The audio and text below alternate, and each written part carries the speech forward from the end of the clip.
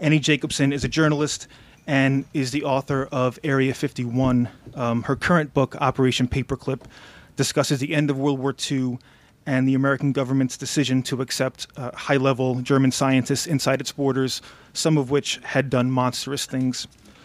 This decision accelerated U.S. scientific capabilities, but also brought into question its ethical standing.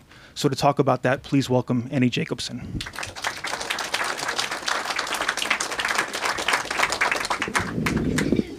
How's the sound? Good. Thank you so much, Politics and Prose, for having me, and welcome everyone. I'm Annie Jacobsen. I'm going to talk to you tonight about Operation Paperclip, and I really want to thank everyone for coming.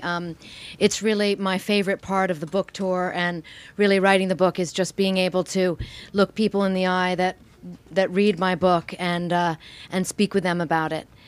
So I'm going to take you through about 60 slides and tell you a little bit about Operation Paperclip, and then I welcome your questions. One of the things that people often ask me is, why would I write about such a subject?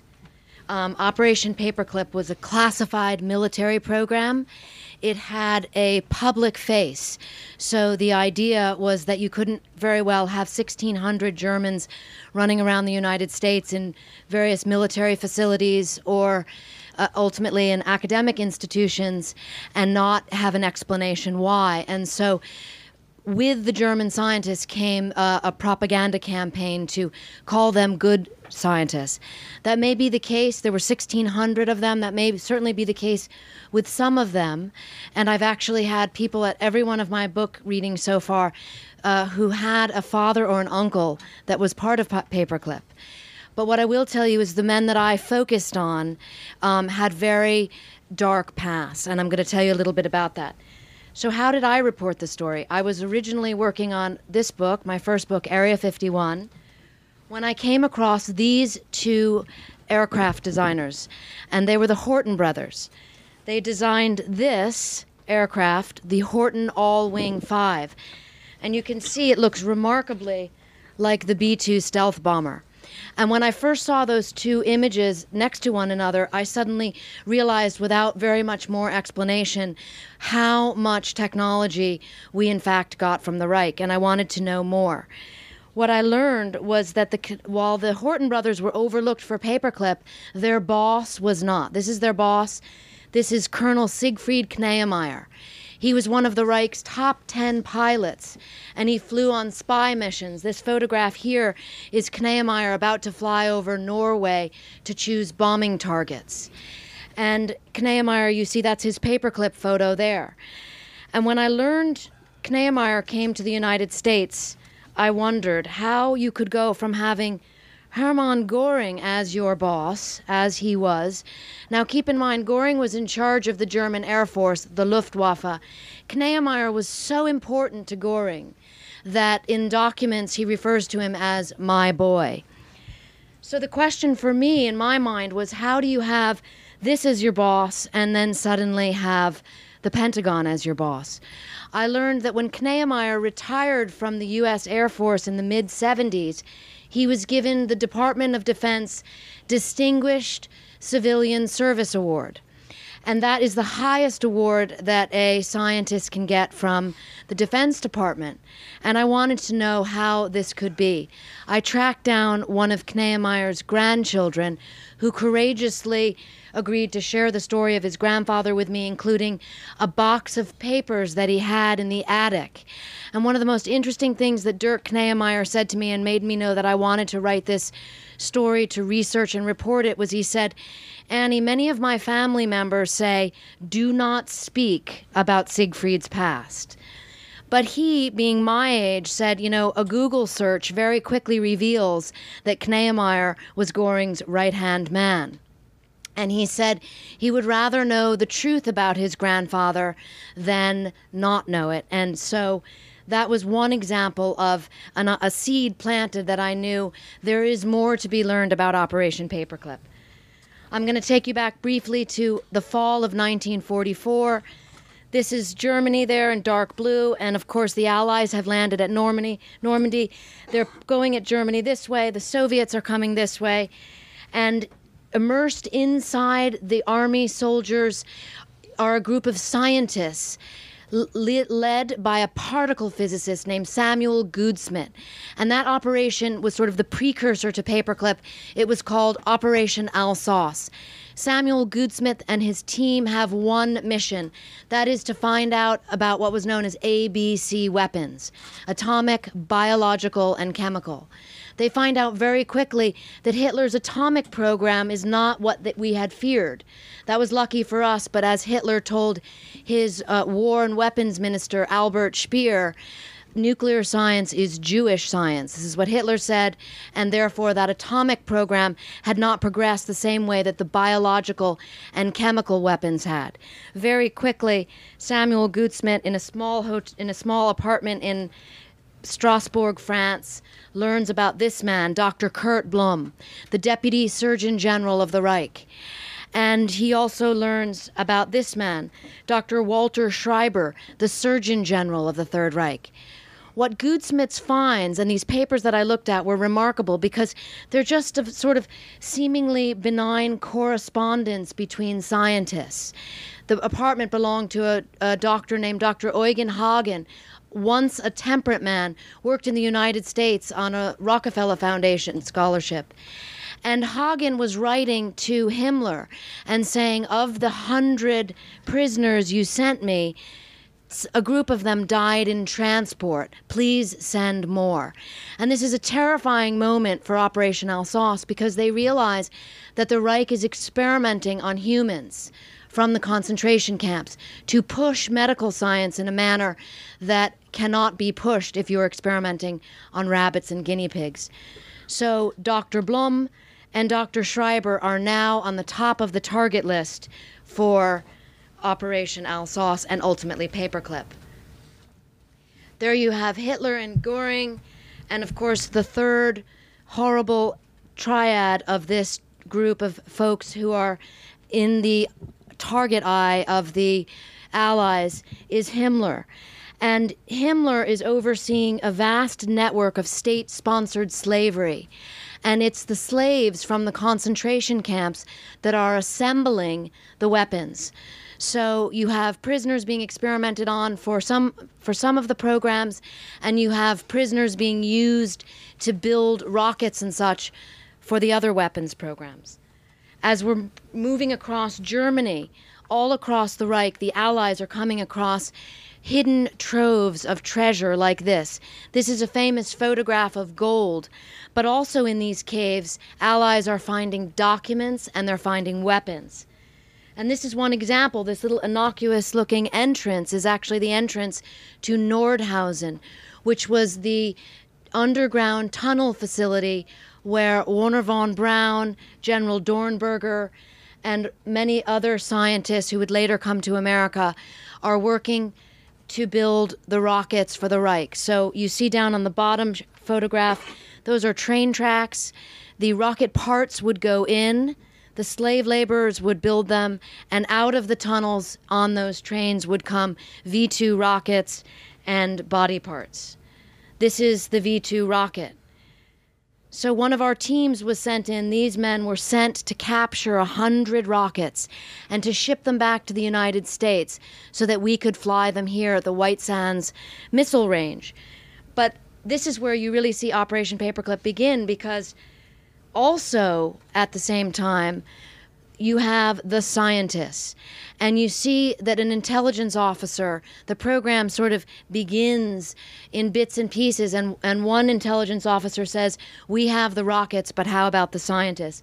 This is von Braun, this is Dornberger, and two others who I write about in Paperclip. What's left out of the issue is that Dornberger, you can see here, he's with Himmler. They're both wearing leather coats. I find this photograph remarkable. I was not able to get permission to publish it in my book. I'm happy to show it to you here. General Dornberger went on and became a very important part of the Paperclip program. He worked for Bell Aircraft for years. He had one of the highest clearances at the Pentagon. He was a recruiting officer for Paperclip, and nothing was ever mentioned of his past. And this photograph was certainly kept hidden for a rather long time. Arthur Rudolph, George Rickey, and Dornberger, those are all their Paperclip photographs. part of what I write about in the book is how the U.S. military was complicit. And this is a great moral conundrum because we were complicit in needing these scientists to be put forth as the good Germans, as the benign scientists who somehow were hiding out from the Reich. But of course, we know from the photograph with General Dornberger that is a fiction. And for example, nearby at Nordhausen was the Buchenwald concentration camp. And when I traveled to Germany to research the book, this sign really came across to me as really remarkable and something I thought about often. It says Jedem das Seine. It's an old German proverb, and it means, does everyone get what they deserve? And I often wondered as I was researching and reporting this question, exactly that. The scientists were taken to this castle. Ironically, this had been one of Göring's Luftwaffe headquarters. It's outside Frankfurt, and when I went there also to speak to the old-time caretaker, he had lots of stories, which I write in the book, about what it was like when the U.S. military took over and set up all the scientists that we were collecting throughout the ruins of the Reich. We set them up in this facility, and we began to interview them. These are a number of the scientists who were it was called Dustbin, a little humor by the Allies there. But these are some of the scientists who were kept there. One of the scientists we couldn't find at first was Dr. Ambros. Ambros, I think, is probably the most nefarious character that I write about in the book, and I'm going to tell you briefly why. Ambros was Hitler's favorite chemist, and I don't say that lightly. I found a document in the National Archives that I don't believe had ever been reported before. It shows an award that Ambros was given by Hitler of 1 million Reichsmarks. And the reason that Ambros was given that was because he co-invented sarin gas. The A in sarin stands for Ambros. But he also invented synthetic rubber for the Reich. And this was a very big deal to Hitler. Tanks need treads, aircraft need tires. Hitler knew the Reich was running out of rubber. And so when Ambros invented rubber, the Fuhrer bestowed him with favor in the form of this giant financial reward. Ambros was also put in charge of a slave labor factory, none other than at Auschwitz. And this is an Allied intelligence photo of the Auschwitz-Birkenau complex in June of 1944. It's a little hard to interpret to the naked eye, but because it's from so high up, but you see there's Auschwitz up there, it's labeled, there's Birkenau, and down on the bottom you can just barely see, it says Auschwitz III Buna. Buna is the name for synthetic rubber, and this was where Ambros was manager. And slaves who were spared the gas chamber, some of whom I interview for the book, were sent to Buna to work. Most of them were worked to death. Of all the photographs that I found on my research and reporting, none bothered me to the degree that this one did. It was not the bodies stacked like cordwood that we all have seen and have horrified us, but rather it was this, and it's because of what that sign says. It says Company Sporting Club IG Auschwitz. And those are two of Otto Ambros's colleagues fencing. So after a day in the laboratory, they would go for sport and fence. And as it was explained to me by the academics at the Fritz Bauer Institute who allowed me to publish this photograph, they told me that this sporting event would take place in the afternoons well within the sight of the 3 large chimneys of the death camp's crematoria. That Otto Ambros became part of Paperclip is horrifying. Dr. Blome, captured by the Allies, begins talking. He's the first high-ranking member of the Third Reich, also close to Hitler. He wore the golden party badge, which means he had favor from the Fuhrer. And he begins cooperating with the Allies and tells them about atrocities, mass sterilization, and gassing of Jews. There's a tug of war going on. One group of scientists is extremely interested in Dr. Blum. He's in charge of Hitler's biological weapons program. He's been working on a bubonic plague weapon. But there's a tug of war going on, because here you have Dr. Leopold Alexander, who has been sent to Germany not to try to find scientists, interrogate them, find out their knowledge, and decide whether or not they should be part of Operation Paperclip, but rather to look for men, specifically science, specifically doctors, who might be tried at the Nuremberg war crimes trials. At the same time, you have Harry Armstrong, later the second Surgeon General of the Third Reich. Armstrong is interested in enhancing pilot performance in the United States. The next war will involve pilots who fly high, fast, and far.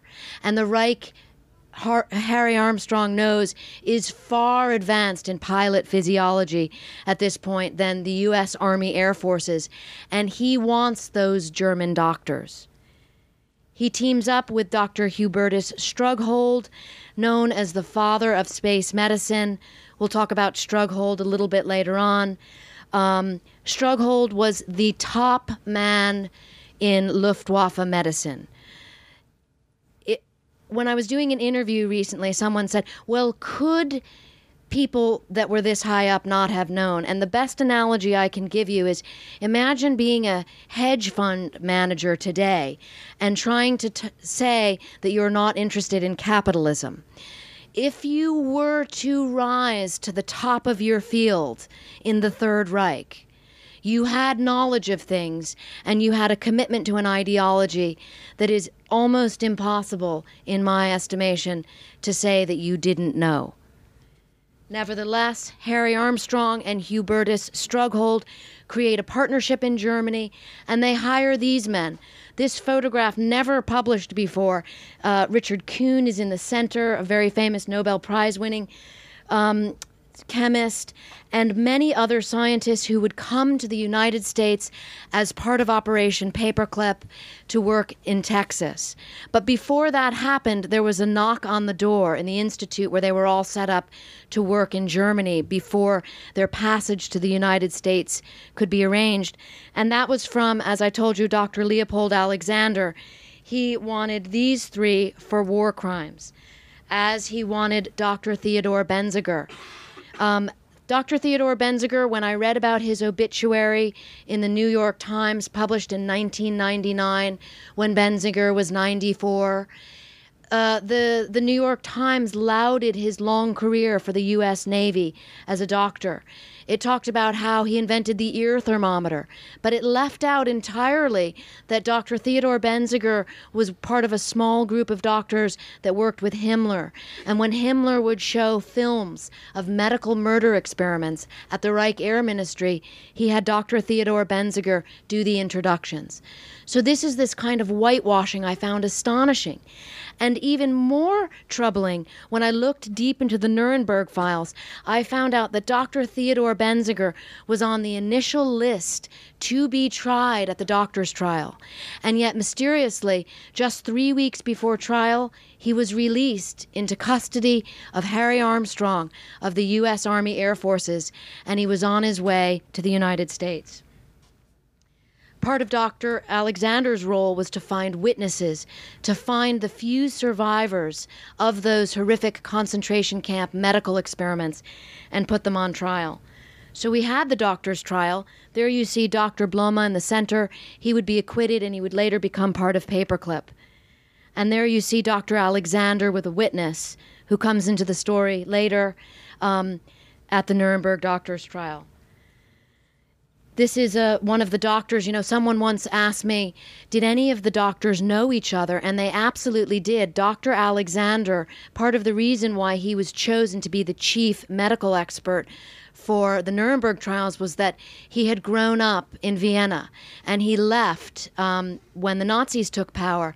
So he was a fluent German speaker, and he was astonished to figure out at the doctor's trial that he was in the same medical class with Dr. Biegelbach. Karl Hollenrainer, one of the few survivors of those experiments. I tell this story in the book, but there's so many moments that I came across that are just lost to history. I couldn't believe that I had never heard of them, and they seemed to not have been written about anywhere. Karl Hollenreiner was the subject of the saltwater experiments, and I won't give you the details because they're gruesome. You can read some of them in the book. But Hollenreiner was so outraged at Biegelbach, who had performed those experiments on him. He came into the Nuremberg trials with a dagger hidden in his pocket. And while he was on the witness stand, he leapt off the stand and he tried to stab Biegelbach. And one of the Nuremberg judges was so upset with him because he said, "We are here to show what democracy is all about," that he sent poor Karl Hollenreiner back into the prison with the Nazi doctors. Dr. Walter Schreiber, hold that thought. He was absent from the doctor's trial. He'd been captured by the Soviets. Jumping over to another program briefly and quickly, some of the men who worked for the U.S. Army really felt that this program was terrible, and they didn't want to be working with Nazi potential war criminals. But there was also a Soviet threat, and they felt that it was perhaps the lesser of two evils. Other Army officers really seemed to like these scientists with full knowledge of how complicit they had been in war crimes, and that was very disturbing. General Lukes here was one of them. There he is holding an incendiary bomb. And there he is. I found this actually in General Lukes' personal papers at the U.S. Army Heritage Institute in upstate Pennsylvania. And I'm going to speak for a second about reporting the story and how stories like this get reported. There's sort of an idea that you just file a Freedom of Information Act and magically all these documents appear. And that's, of course, not the case. I often think of myself a bit like a detective, and that you have to really find your way to the story. But when I saw this photograph of General Luke seeming to enjoy himself at a cocktail party with Hitler's chemists, I decided to track down Lukes' personal papers, which I found at the History Institute.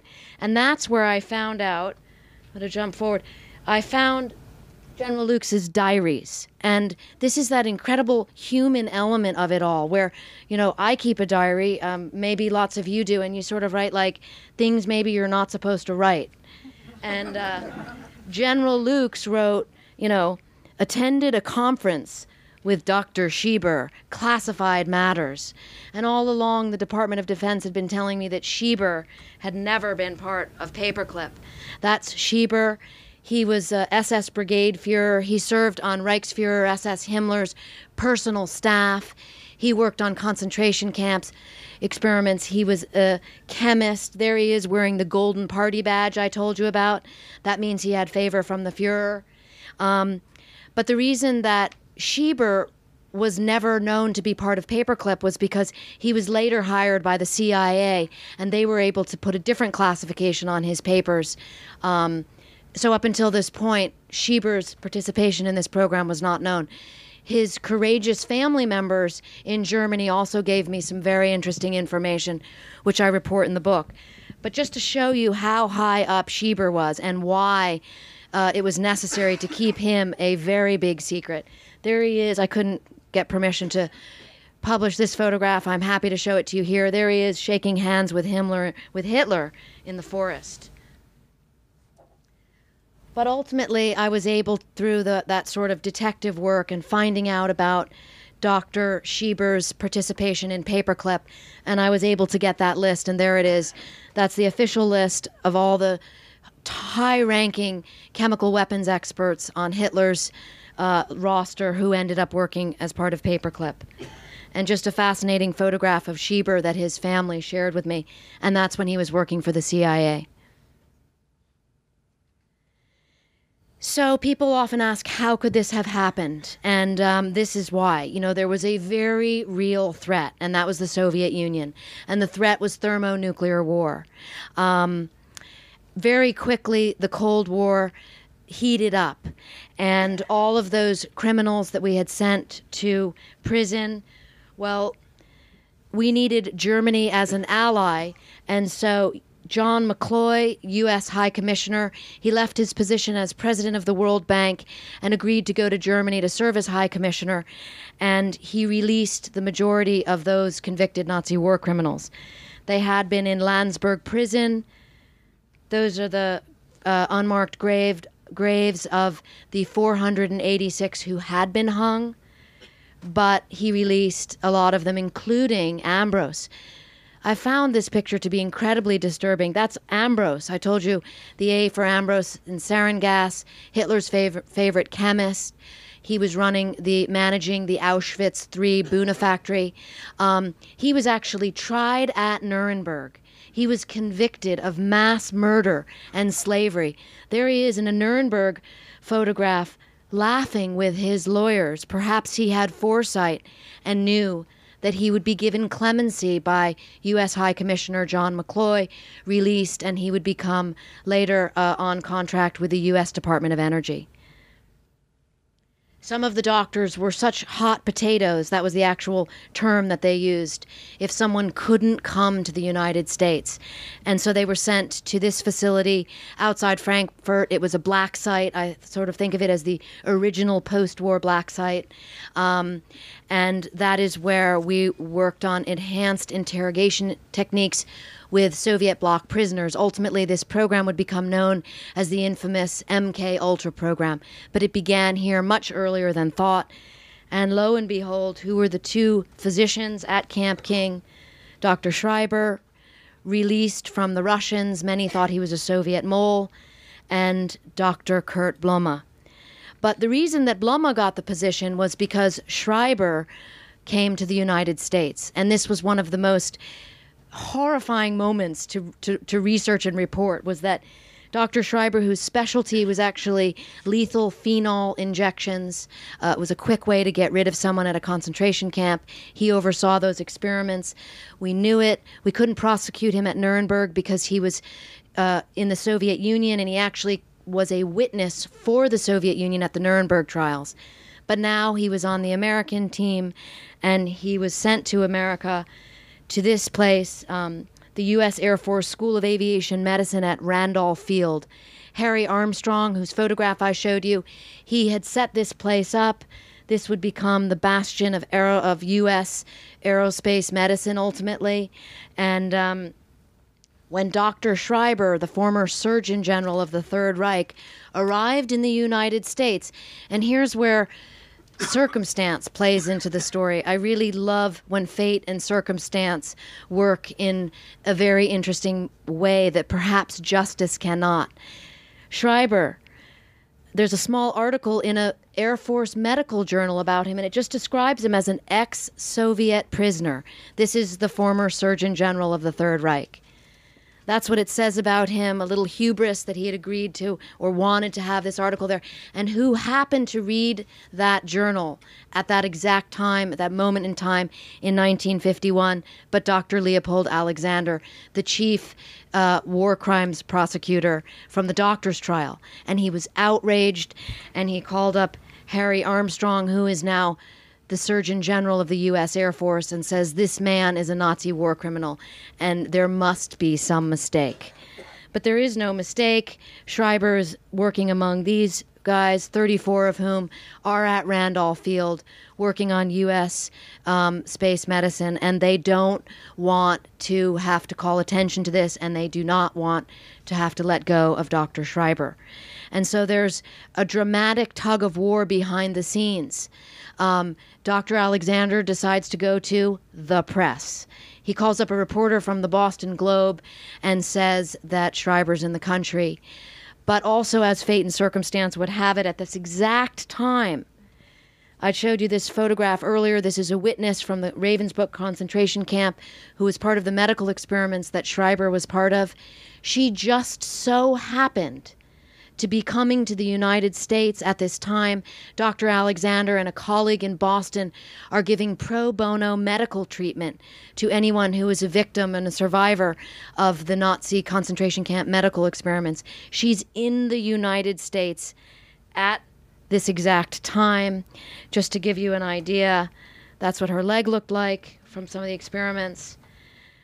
Dr. Alexander and Alexander Hardy, who was assistant prosecutor, together wrote to President Truman and said, Dr. Schreiber must be expelled.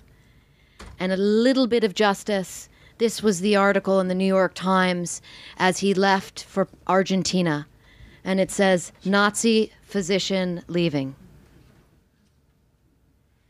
So in the end, Paperclip, those 1,600 scientists had different trajectories in their life. I write about what their lives were like in my book, but of course the most famous among them was Wernher von Braun.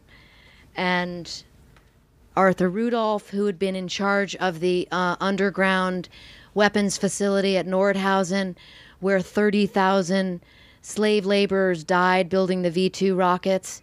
He was one of the few German scientists who was investigated by the Department of Justice, not until 1983, but investigated nonetheless. And Rudolph was given a choice. He could stay here and stand trial for war crimes, or he could go back to Germany, and he chose to go to Germany. Kurt Debus, the first director of the JFK Space Center. Toward the end of my research, I was learning about Debus. He wore the SS uniform to work.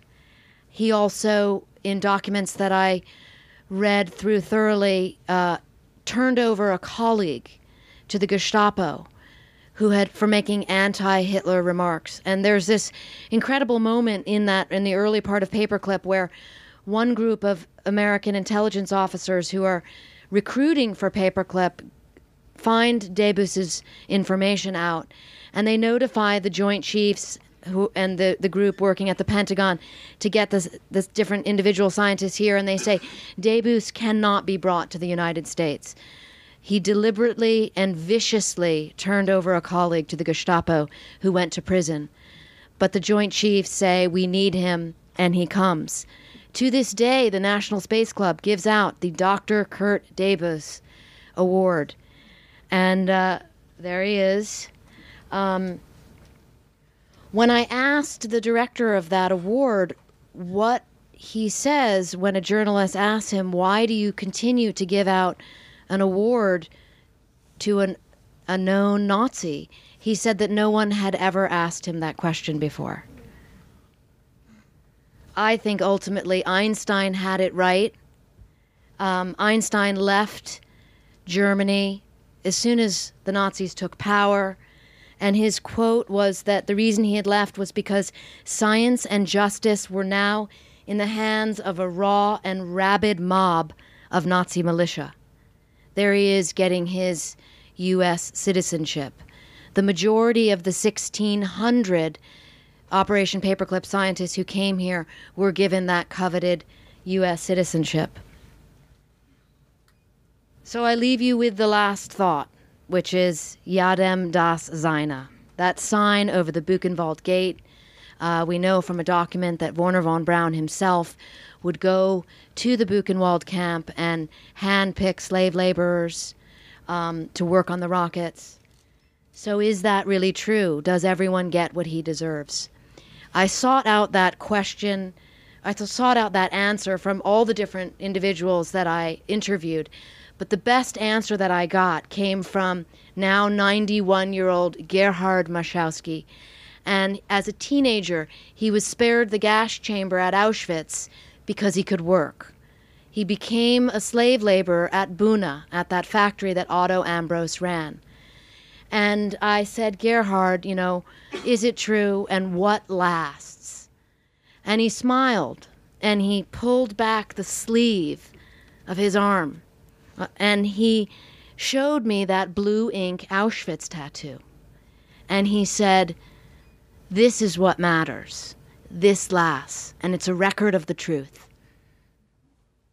I want to thank you all for coming tonight, and I welcome your questions.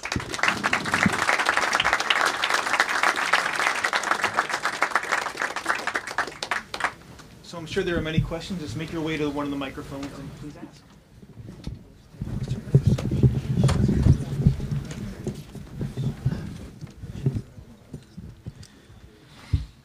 Well, thank you very much. I have two questions.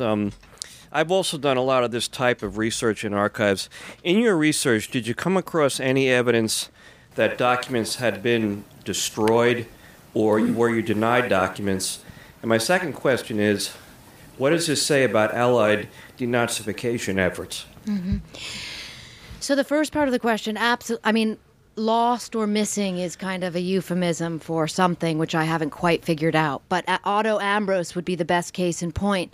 Otto Ambros, who got that Department of Energy contract. And I think I neglected to mention the worst part of the story was that when Otto Ambros was given clemency by U.S. High Commissioner John McCloy, his finances were fully restored. So that 1 million Reichsmarks bonus came back to him.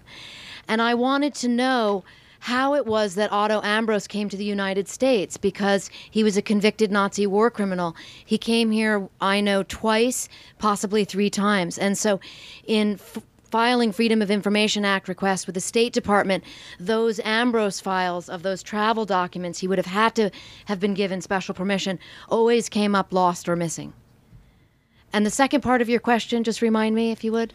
What does this say about Allied denazification efforts? I mean, it was a huge effort. You know, many people were imprisoned, interrogated. Yes. Re-education of Germany. You know, massive changes that occurred. I mean, just your comments and thoughts on the sincerity of these efforts. Well, Germany was divided up into 4 parts for the Allies, and of the part that we had, which had 20 million Germans, U.S. occupation authorities originally determined that there were 3.9 million indictable offenders. They whittled down that figure to 970,000. Of that 970,000, ultimately 170,000 were tried in those denazification courts that you're speaking of. 50,000 were given criminal sentences. A lot of times it was work or paying a fine. And of that, just around 1,000 were put in prison. Thank you. Once the United States and Allies decided that there was going to be a West Germany, many Nazis became part of the Secret Service, intelligence service in Germany. In fact, there's a general whose name I forgot. He became the chief there. So Gehlen became the chief immediately after the war. Yes. So don't you think that they were not thinking about the victims of this man at all? Not anymore. They were more interested in acquiring the knowledge from the Germans, and also be strong to face the new enemy, which was Russia. Yes, you're absolutely right. And I write about that at length in the book, because the Soviet threat was considered extreme much earlier than we think. It was really in the months after the war, the Joint Intelligence Committee that reported information to the Joint Chiefs of Staff gave a document to the Joint Chiefs of Staff and said, we must prepare for total war. That was the quote they used with the Soviets.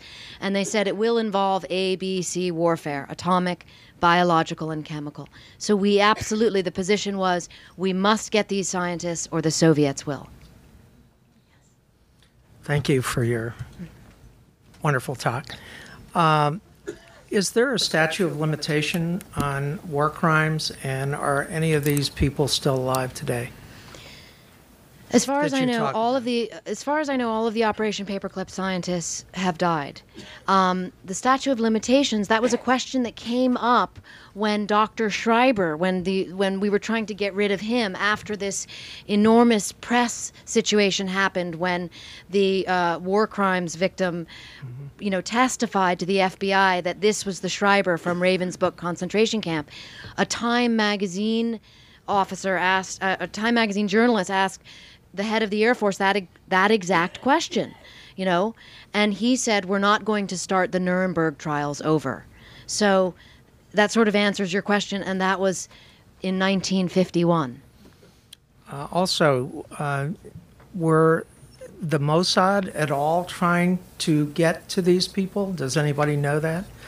Having known that they took people out of Argentina, could they have not found them on the streets in the United States?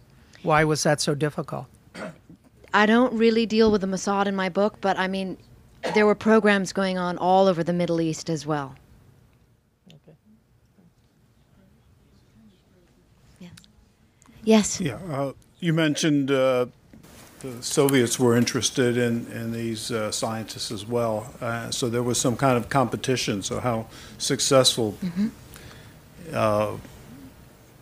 may not be the right word, but how did the efforts compare to the Soviets? That's a very important question. I mean, particularly with the rocket scientists, because we knew the most about that prior to the end of the war. And there was a real time crunch getting those German scientists out of Nordhausen because that area was going to be in Soviet control. We got 114 of them. The Russians got 200, 500, 900, depends on which source of information you use. But here's the rub with that. The Soviets loathed the Germans and vice versa because of the war for the most part. And so the Soviets treated their German scientists as second-class citizens, whereas our German scientists, the rocket scientists in particular, were put up on a pedestal and, given leadership positions in the program. The German scientists were considered second-class citizens as far as the Russians were concerned. So much so that they squeezed them of information and then sent them back to Germany. At which point, the CIA created a program called Operation Dragon Return. And they sent CIA officers into Germany to gather up information and testimony from every German scientist who had been in the Soviet Union to find out what they knew about the Soviet missile program, which was almost nothing because they were kept from the information. So the end story of that is the Soviet program went very well without the help of the Nazi scientists, which you must ask the question then, did we really need them? Thank you. I'm curious about your access and researching. You mentioned a few instances in just your talk about some not being allowed publishing and FIFA access denied. And sort of, if you could talk about the challenges of that and some more at length. Yeah, I mean, there's always a challenge, but as a journalist, or at least the way that I work is I just find my story however I can. And ultimately, if you keep searching and keep knocking on doors, you find what you're looking for. I mean, one example, I was really fascinated with Dr. Blum and Dr. Schreiber just because they were such high-ranking members of the Reich. Dr. Blum's son spoke to me, invited me into his home. He had never spoken with a journalist before. He's in his 70s. He shared lots of information with me very courageously. We all have father issues. That's a real father issue. On the other hand, Dr. Ambrose, and mindful of this money being restored to Ambrose, I found out that Ambrose had a villa in Switzerland. And I really wanted to know about that money, so I tracked down Ambrose's son. But he refused to speak to me. We had sort of a correspondence a little bit. And when I asked him, could you tell me a little bit about how you present this information to your family, to your grandchildren, for example, who happen to live not far from where I live in Los Angeles? He ceased conversation with me and he said, that is a private matter.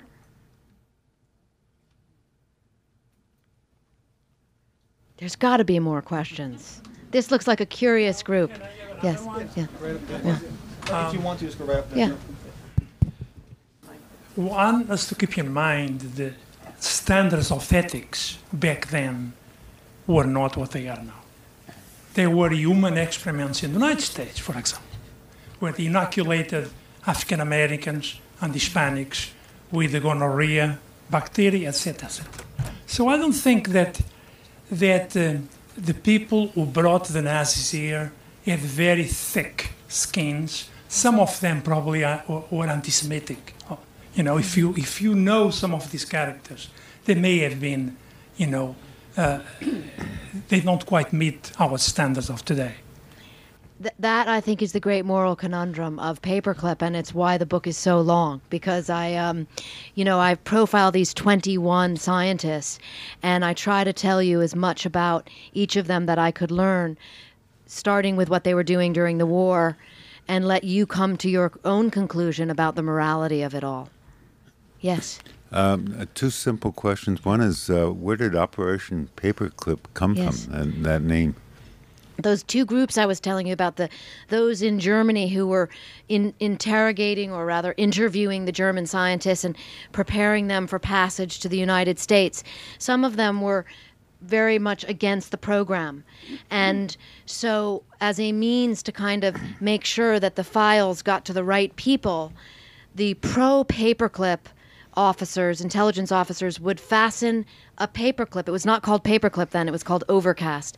And they would fasten a paperclip onto the top of the file to kind of give an indication this file should go to the right person. And that is how paperclip got its name.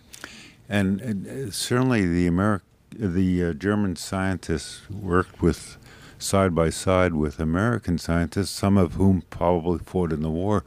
What was their reaction to working with former Nazi? Yes, I mean, that's an interesting question. Some of them were Jewish. I interviewed a lot of these scientists for my earlier book, Area 51. And the idea was that these were the good German scientists. And, on average, on balance, there would be no reason why you would not believe your government when they were that you worked for, when they told you that. So the Joint Chiefs knew about the truth behind the real information, but very few people outside of that inner circle really knew. Thank you. Actually, that's a really good segue into my question. Your last book was actually criticized a little bit for having some fact-checking issues, and I was curious, what kind of efforts you made to maybe do a bit better for this, for your latest book. Mm-hmm.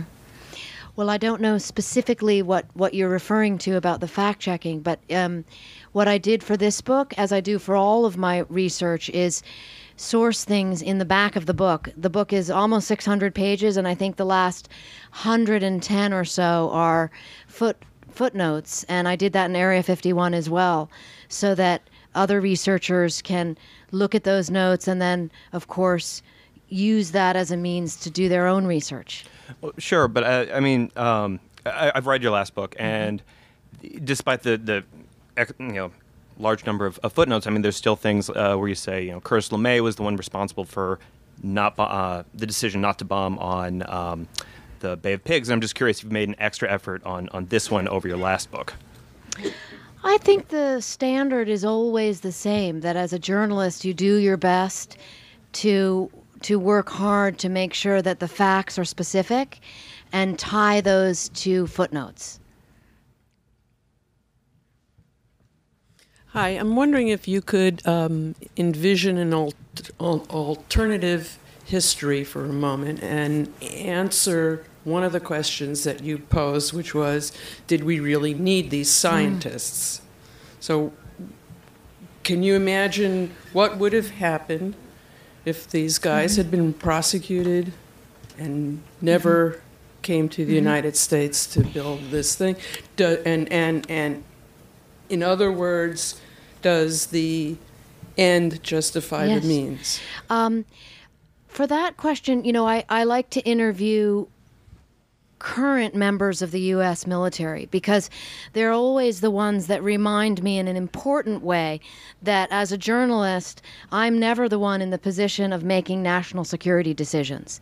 And so it's almost impossible to imagine that situation, because the people who were in charge of Paperclip, the Joint Chiefs and their staff, were in that critical position of believing the intelligence that they were getting, that the Soviet Union was preparing for total war, and that we too needed to prepare for that. So one would never want to stand on a pedestal and wag the finger back at history. That's something I'm always reminded, and I do try to. We need hundreds of these scientists. Would 5 have done? Thank you. Yeah. Yes. Your book treats 21 special cases, the most notorious probably of the group. Did you get any sense of what the nature? My grandfather was one of the less prominent paperclip scientists, and he was a physical chemist. To my knowledge, he was not a war criminal. But does your book talk about how the large majority of them were just actually good scientists, or Well, I would have no way of knowing if they were good scientists because I didn't look at their specific cases. No, I understand these 21 were outrageous, but most of the relatives of the other 1,519 are running around like me and could tell you something about those people. I mean, yeah, I would say you would need to research your own family history to really know for yourself what went on during the war. I mean, the best example I can give you is Schieber's son claimed to have no idea that his father was on Himmler's personal staff. It's not exactly dinner conversation after the war. And so I don't know. I mean, but interestingly, at every one of my readings, as I said, there has been someone who has been either a child or a grandchild of one of the scientists who came here on Paperclip. So no doubt there are other stories to be told. Well, the propaganda worked because my grandfather's family was treated very well in Tennessee, where they were relocated, and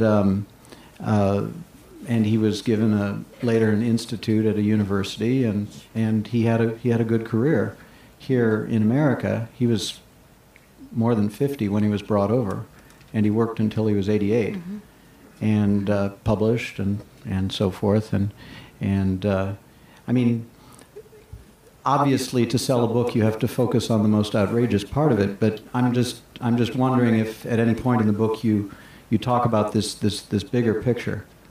Well, I do talk about the bigger picture, but I'll give you another example. Kneyemeyer, his grandson, and I have this conversation often because Kneyemeyer was Göring's right-hand man, so the immediate rush to judgment, so to speak, would be how horrible.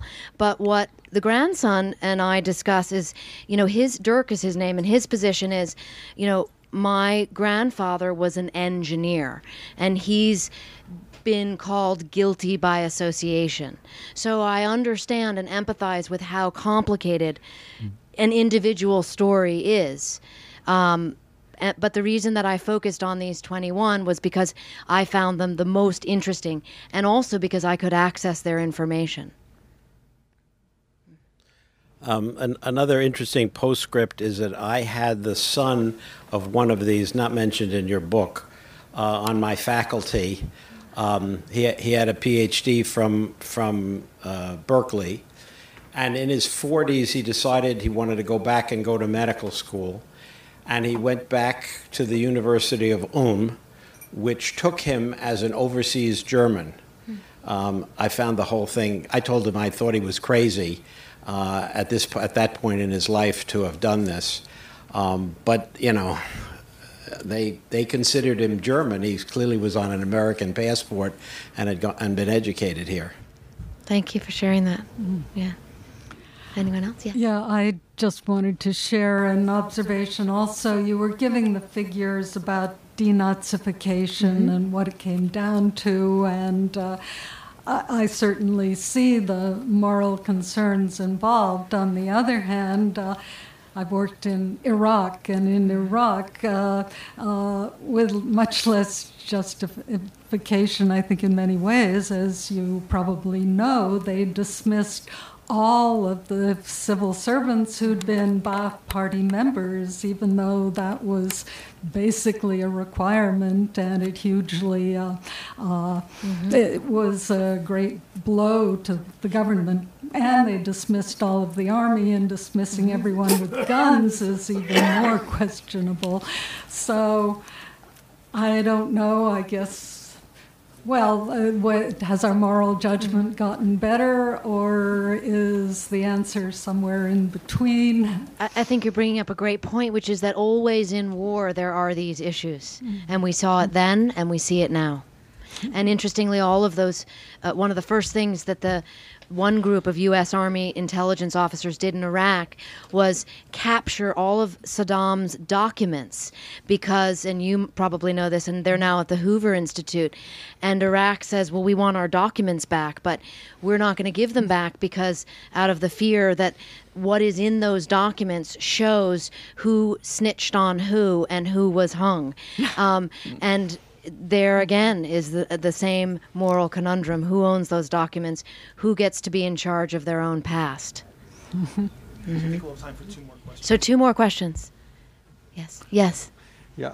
Do you have any idea why the Germans, the nuclear scientists, could not get the atom bomb? I mean, a lot has been written about it, and I would encourage you to read those books. But what little I touched upon, because, of course, Alsace learned quickly that program was not advanced. And I think in summation that the idea that Hitler thought it was Jewish science really kept that program from blossoming the way that their chemical weapons program. I mean, they had enormous caches of chemical weapons that we came upon. You know, bombs that were supposed to be dropped by the Luftwaffe loaded with sarin gas, bunkers full of them, hundreds of tons of this. Why these chemical weapons were not used remains a great mystery. But that atomic bomb issue is really, many people have written about that, and it's sort of the great mysterious good fortune that program did not advance. Thank you. Mm-hmm. Yes, and the last I wonder question. if you could elaborate on what still mystifies me is the most mystifying thing you've said, and that these German scientists working side by side with highly educated people who grew up in World War II, when we were brought up to believe that there was no such a thing as a good German, and yet they didn't suspect that these people who were also educated and also knew a great deal of science and also presumably worked in science in Germany, was not one person suspicious enough to say these cannot be good Germans who just lived in a cave during World War II? Yes, and I think that is where the U.S. Army in particular became complicit in that idea, because they really helped promote that fiction. And I think that if there's one thing I really sought out to do, and I hope I did do with this book, is help reconcile the past in terms of the fiction versus the facts. Thank you. Are we done? Yeah. Thank you.